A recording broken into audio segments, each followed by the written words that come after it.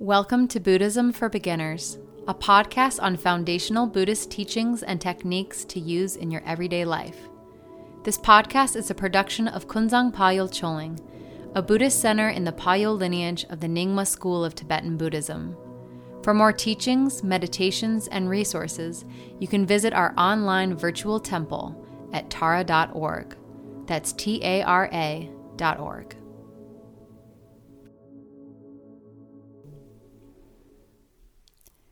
In this teaching, Jetsama Akon Lamo explains clearly what it means to be a Buddhist and take refuge in the Three Jewels, and contrasts that with how we live our worldly lives.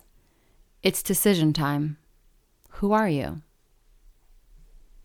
How many of you, I wonder, feel that you have absorbed enough of the teachings over the years to have a good enough idea of the pointing out instructions that Lord Buddha and many teachers over time have given us? How many of us, I wonder, have really taken the time to contemplate the teachings in such a way that they really become part of our inner gyroscope? How many of us have taken to heart teachings that were given generously and kindly over the years in order to help us see our way through? I think about in the beginning, how many times did I teach that life is like going through a dark room with lots of furniture. And of course you have free will. Lucky you. You can choose to go through that room in the darkness with all the furniture right there. Taking your chances.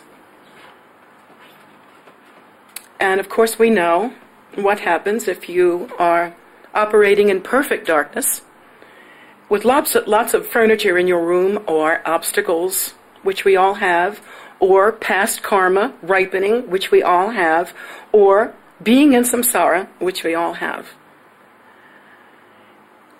How many of us have even taken that first step, I wonder, to make that decision, to say, I will not go through this room in darkness.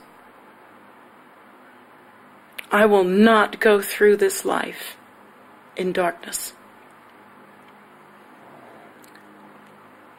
Why would someone teach you that? Why would someone say that life is like a dark room and there's so many furnitures and so many things that without being able to see or negotiate or understand, without any wisdom, without a map, without any instruction, you're likely to have difficulty? Why one's teacher would teach that is because it's true. This is not a made-up agenda. These are the teachings of the Buddhas and the Bodhisattvas and the Gurus throughout time. We have this incredible stubbornness, though. A terrible inner stubbornness that for some reason doesn't want to take that teaching to heart. For some reason, we want to risk it. Having the idea that we are strong, or that it'll work out, or that maybe the teaching wasn't true, or perhaps because we actually didn't take it to heart, or never even learned it in the first place. I don't know what the reason is, but we still have this kind of stubbornness that says to us, you can do it, kid, find your own way. Well, nobody's arguing that we can do it. But find your own way you will not. Not across the ocean of samsara.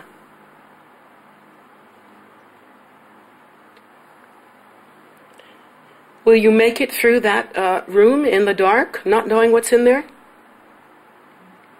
Not bloody likely, is it?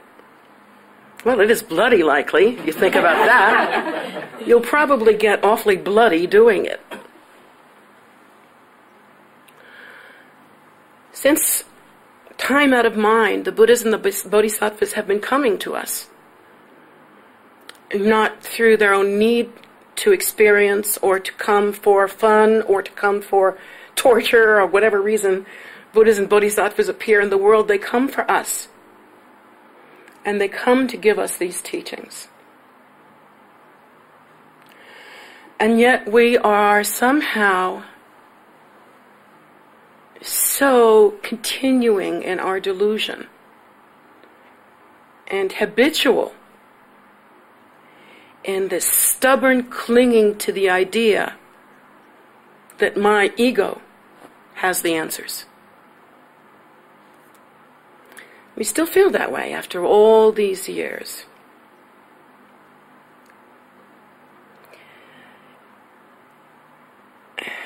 That is a teaching that is taught to you out of kindness, not out of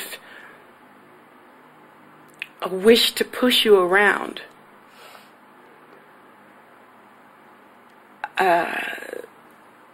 If one cannot take at face value a teaching of that merit,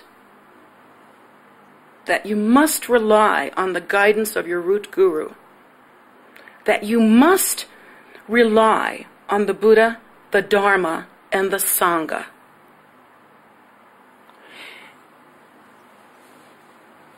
Have we somehow not put out the effort that it takes to come to terms with such a powerful truth as that? It reminds me of alcoholism. It reminds me of the place where you say, I can control my drinking. It reminds me of the place where you say, I'm really on top of this. It hasn't got me. Samsara hasn't got me somehow.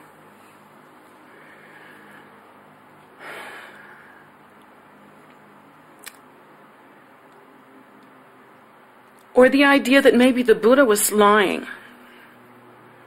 Or maybe he had his own agenda. Or maybe Guru Rinpoche, maybe he was just a phony. Maybe he just was on some sort of crazy power trip.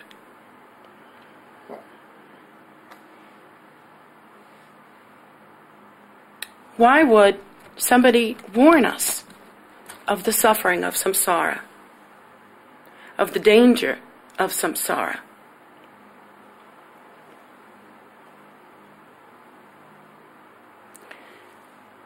Because the Buddhas and the Bodhisattvas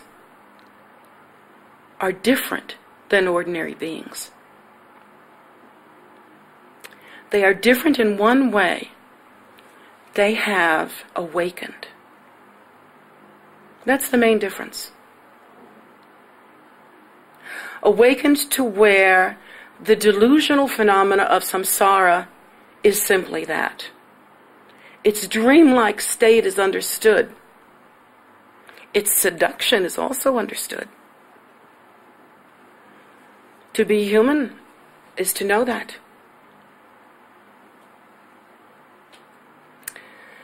But we have to decide once and for all, who is your guru?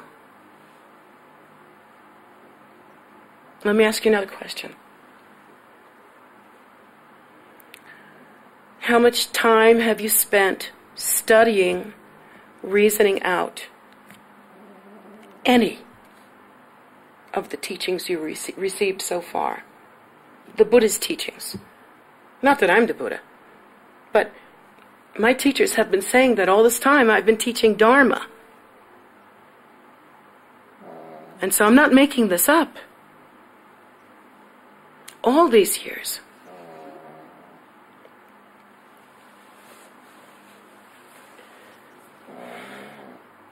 How much time do we spend understanding the quality, the fabric, the substance of the Buddha's teachings so that we can make good decisions? Have we reasoned things out for ourselves? Do we follow the Buddha's logic? If we don't follow the Buddha's logic, that cause and effect arise interdependently and at the same moment, if we don't follow that logic that what we are experiencing now is our own karma.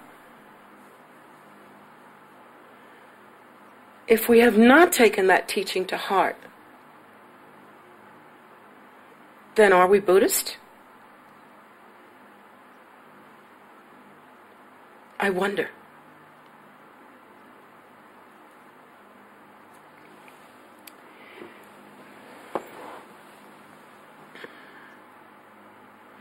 How much time do you spend mixing your mind like milk with water, mixing with the stream of your beloved teacher? Maybe it's not me. I'm not that impressive. How much time do you spend mixing your mind stream with the nectar of the teaching?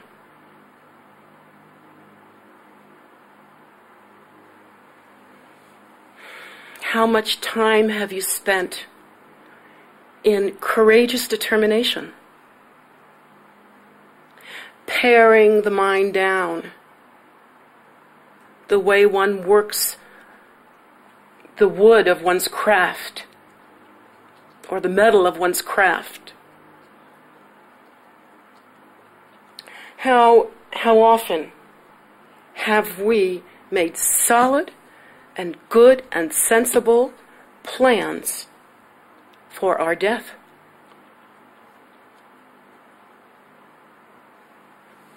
How many of us have made plans and can count on the plans we've made for our next life?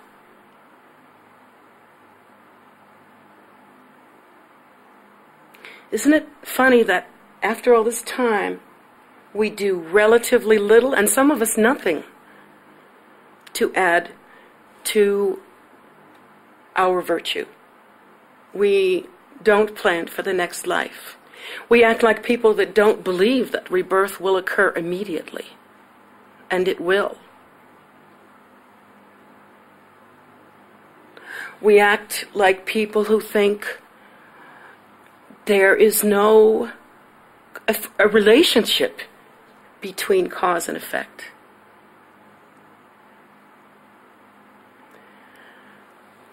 Everything that we do is for satisfaction in this life. And we still dance with it. We still try to control it. How much time a day do we spend beseeching the Guru to never abandon us? How much time each day do we spend in longing for the nectar of bodhicitta? How much time every day do we spend longing for liberation?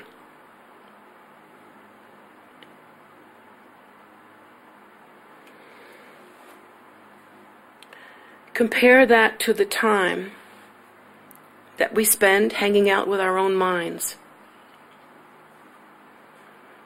like a drunk at a bar, convincing himself that the next one won't hurt.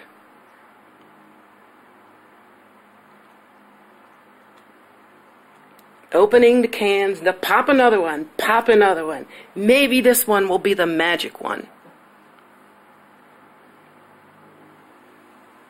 Or maybe this one, pop another one. Maybe this will be the one that there is no result for. A freebie.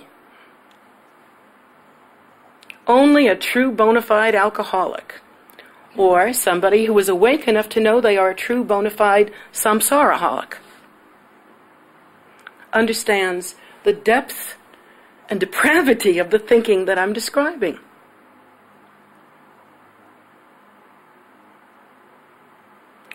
That kind of thinking tells me one thing and one thing only. One has not become a Buddhist. You might think you are, you might wear the right clothes, but you ain't there yet. Because you have made samsara your guru, because you have made fear your guru, because you have made doubt your guru, because you have made the noise in your head your guru, because of these and many other things, we're still suffering.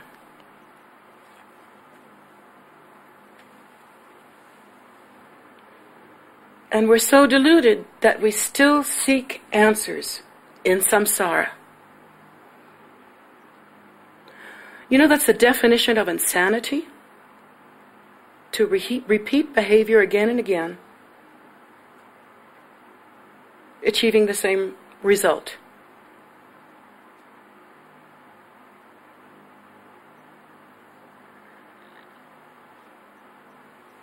By this time, we should have made decisions like that.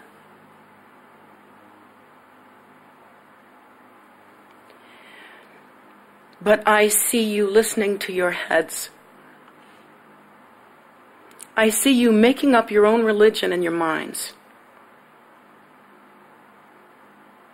I mean, sure, maybe it looks like Buddhism, but it's not. Because if it were the teachings of the great Guru of Gurus, Padmasambhava,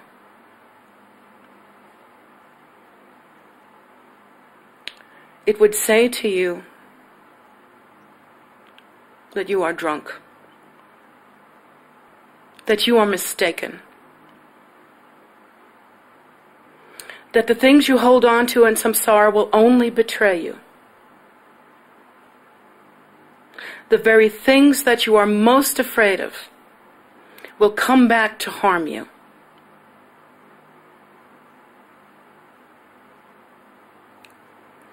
Guru Rinpoche would have said to you, each and every one of you have the seed of Buddhahood, but without ripening that seed, it will never manifest.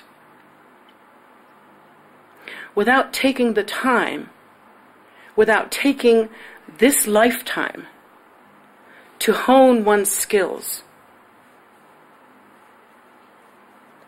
to develop the kind of discipline and good mind, relaxed, calm mind, this will never happen under the conditions that we are thinking now. Guru Rinpoche's teachings have said that we should rely on our root guru. And woe unto us if we make up something different. That's a different religion.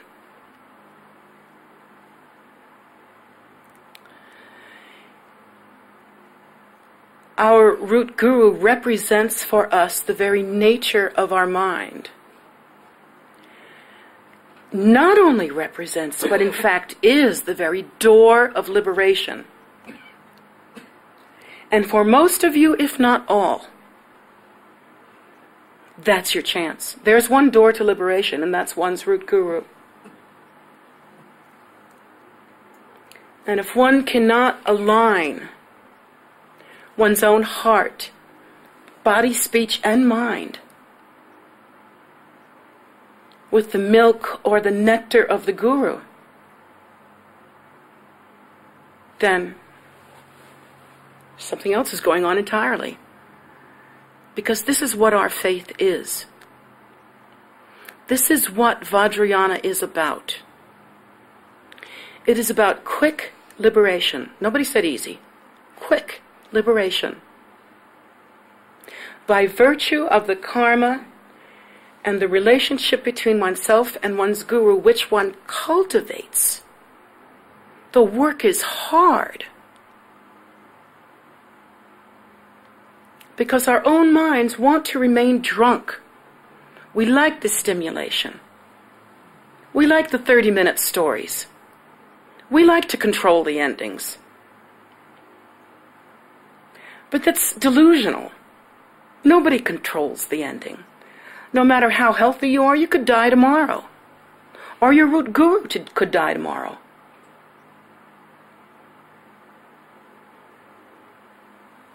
Ego, health, control has nothing to do with it. Your karma is ripening right now. And that's your experience. That is your experience. It's yours.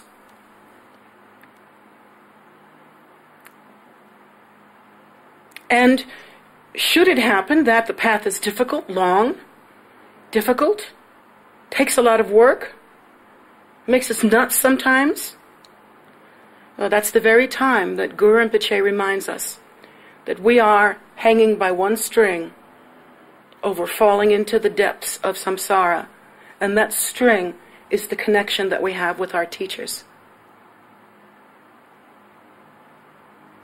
Ignore that string or cut it at your peril. I would not want to be lost in samsara. I would not want to be unknowing of what my next rebirth will be and what I'll have to endure because I followed the wrong path.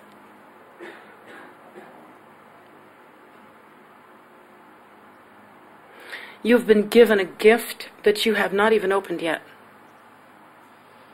without measure.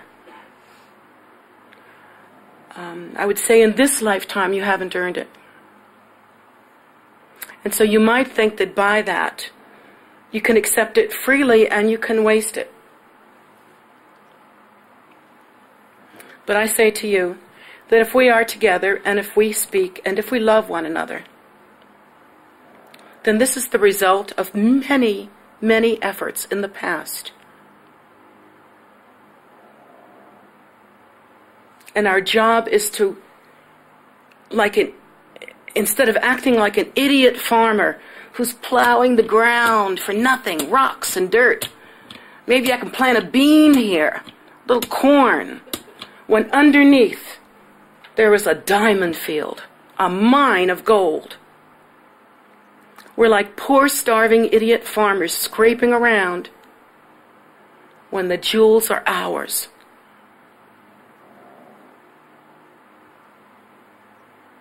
Why do you want to be beggars? You have been invited to the feast of the Buddhas. Why would you put your fear on a throne? Why would you put your confusion on a throne? And most of all, why in the world would you take your flawed,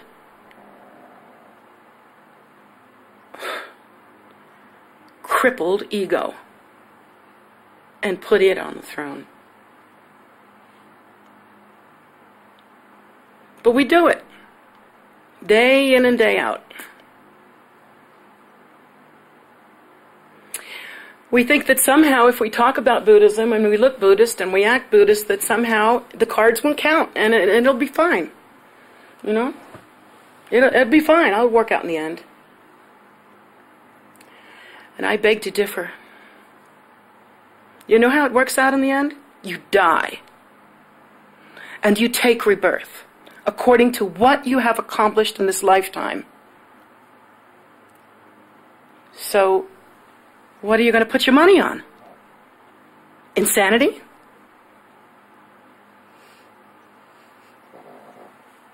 Some of you, I think, are beginning to get renunciation. And then it means you stop making up your own bullshit. And you listen. Some of us are not so young and stupid anymore.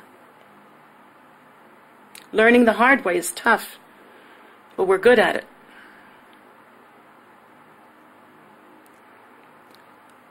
The question is, though, are we learning Dharma? Or are we learning to dig ourselves into samsara deeper and deeper? And that's the question.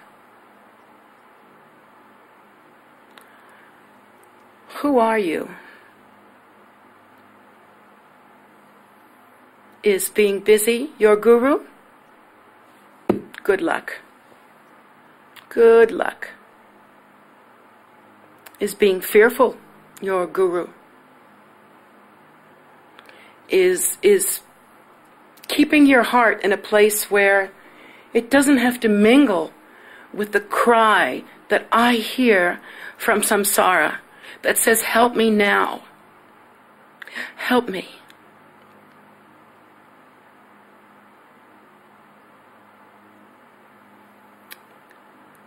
You have to ask yourself, because this is the time, who am I?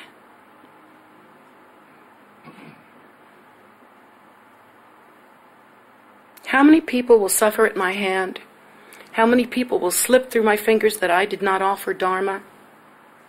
These are the questions that you have to ask yourself.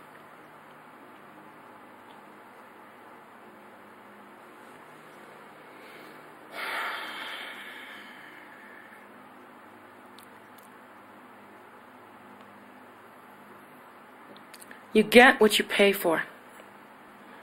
That rule is as good in Dharma as it is anywhere else. And if you don't do the work does you. Each of us have karma, and we will experience it. Karma is exacting. There's no way out of it. Unless we rely completely and utterly upon the teachings and our teachers as the door of liberation. To delude yourself in thinking that you are practicing, that you are Buddhist, or that your life has any meaning whatsoever, unless you are walking through the door of liberation, is a waste of time. My time and yours.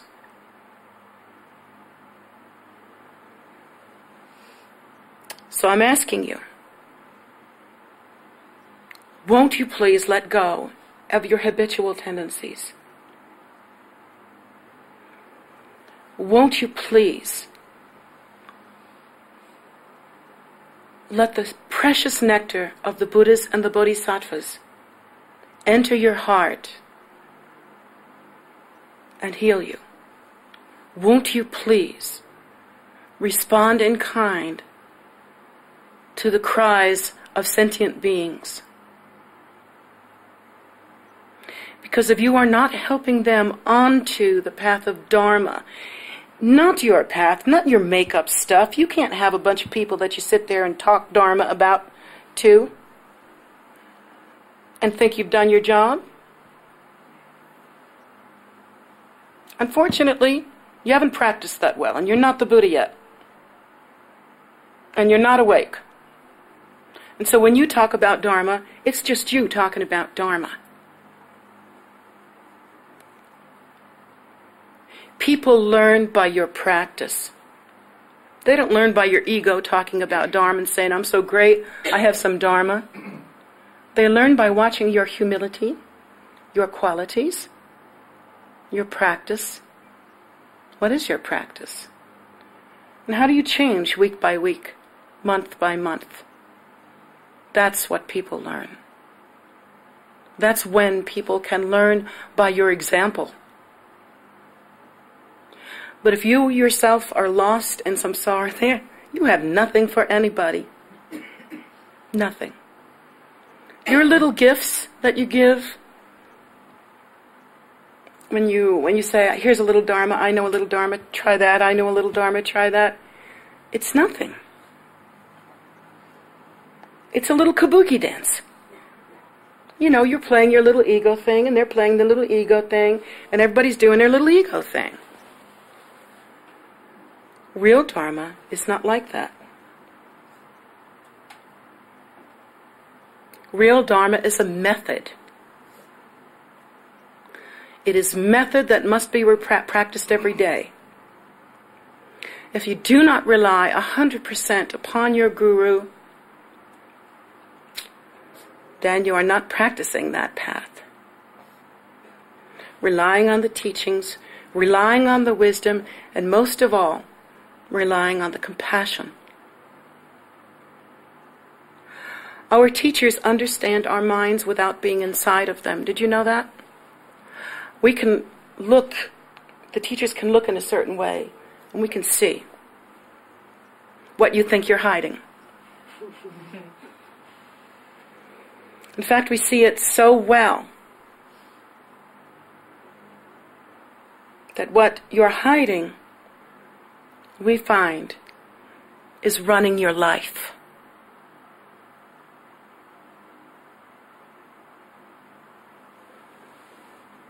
It's in charge. Whatever it is you're doing in your mind is in charge. And I'll tell you that the Buddhas and the Bodhisattvas love you. You know, in the East, they talk more about the bodhicitta, and it sounds very intellectual. Talk about compassion, that sounds good. We talk about respect and devotion, these are all good things.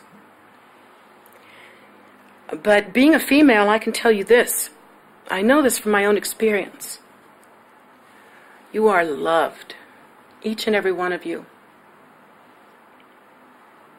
Your egos and your stupid stuff, well, that's not the part we love the best. We can be patient with that. But we see it killing you. It is the very cause of death, clinging to life.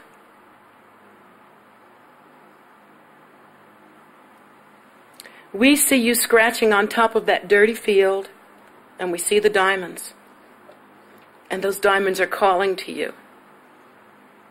Go deeper. Go deeper. You can't see me, but I'm here. And you can't see me because you're scratching.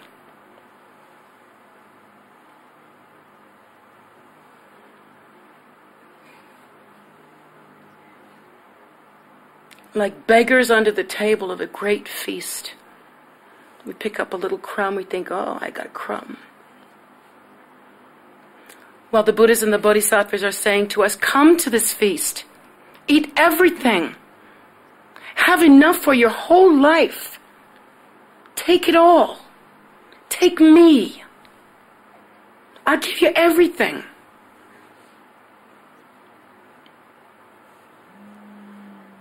And yet, like beggars, we just, a little piece, and we're so proud. Show it to everybody. Got this little piece.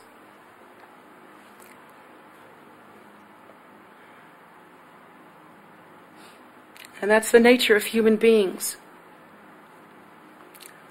Your teachers understand. There's no question of forgiveness. It's not like that. There's no question of guilt. There's no question at all, actually. It's simple. The nectar is here. And because your teacher has been recognized as the consort of Guru Rinpoche, we're speaking of the nectar of immortality. That's the offering. The feast is here. But you have to want to eat, and you have to be willing to chew.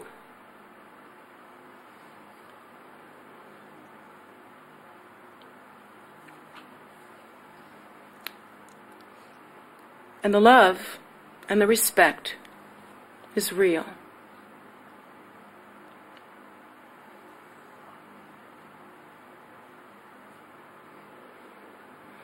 I don't know of any teacher that purposefully gives a student a hard lesson that is so unbearable that they cannot bear it.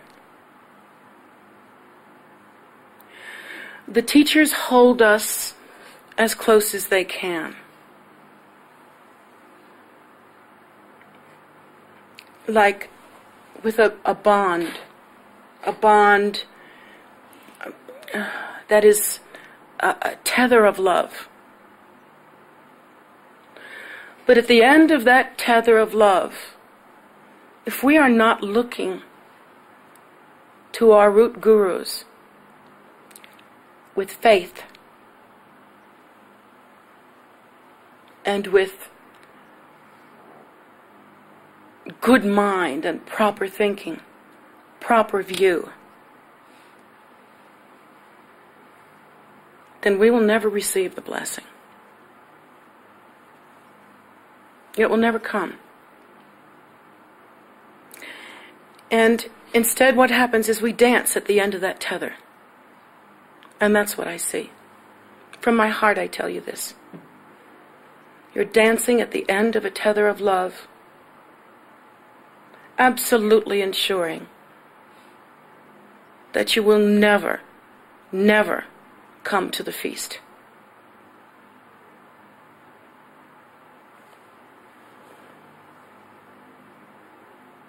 It's decision time. You have to decide who's on the throne. Your ego, your fear, your idiot mind, selfishness, delusional thinking, whatever's on the throne, you've got to fix it. No one else can fix it but you. And no one else can come to this table and eat with me this beautiful feast but you.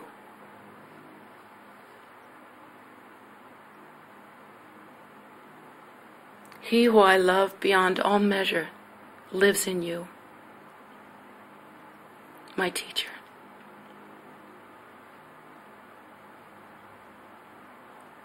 And you betray him every moment.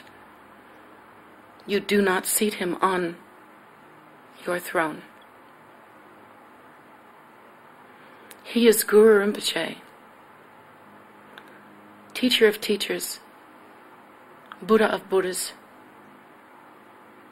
And I tell you this because I have mixed my mind with his. You are wandering in samsara, my darlings, and I'm asking you, please come back. Please practice the teachings.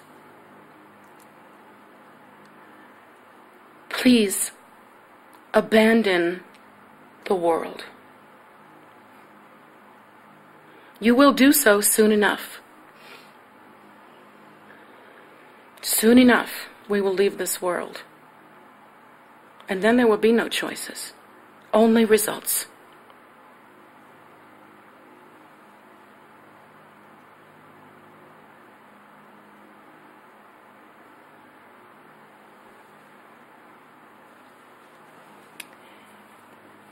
I don't think there's anybody more qualified than me. Forgive me. To tell you that it's not easy to be a true disciple. That it's not easy to mix one's mind with the mind of the Guru. It's not easy to learn.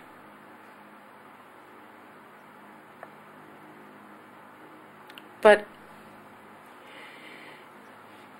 I can tell you, and nobody's more qualified to tell you this,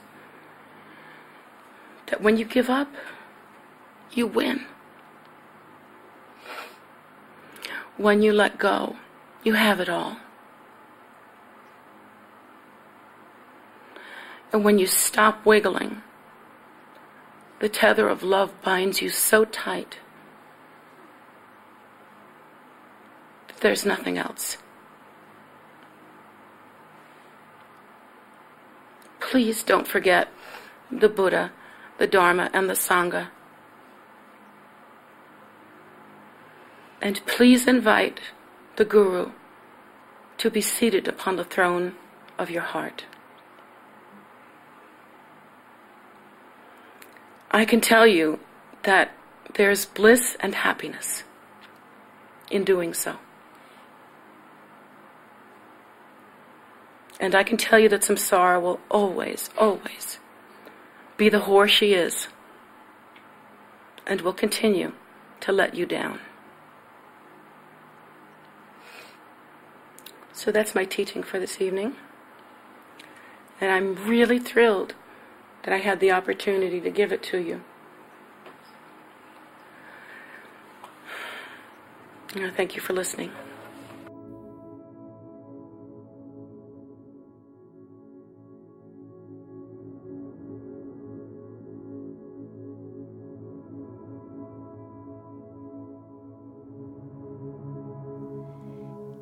This podcast has been a production of Kunzang Payul Choling.